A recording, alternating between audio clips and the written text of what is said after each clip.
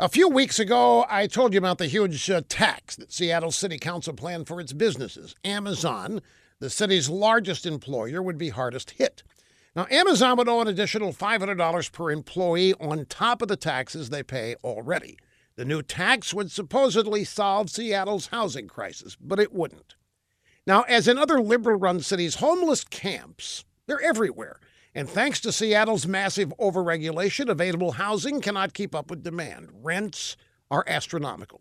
Now, whenever liberals create problems, do they fix their policies? No, they punish the productive.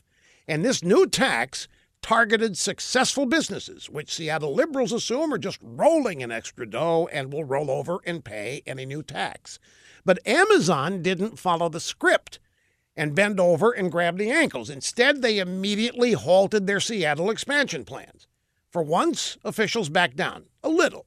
Instead of $500 per employee, the city council voted to only tax big companies $275 per employee.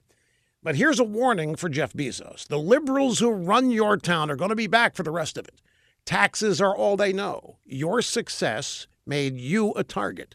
And you're going to stay a target, guaranteed. No matter how big a liberal you are, no matter how proud they are of you owning the Washington Post, they're going to get you, Jeff.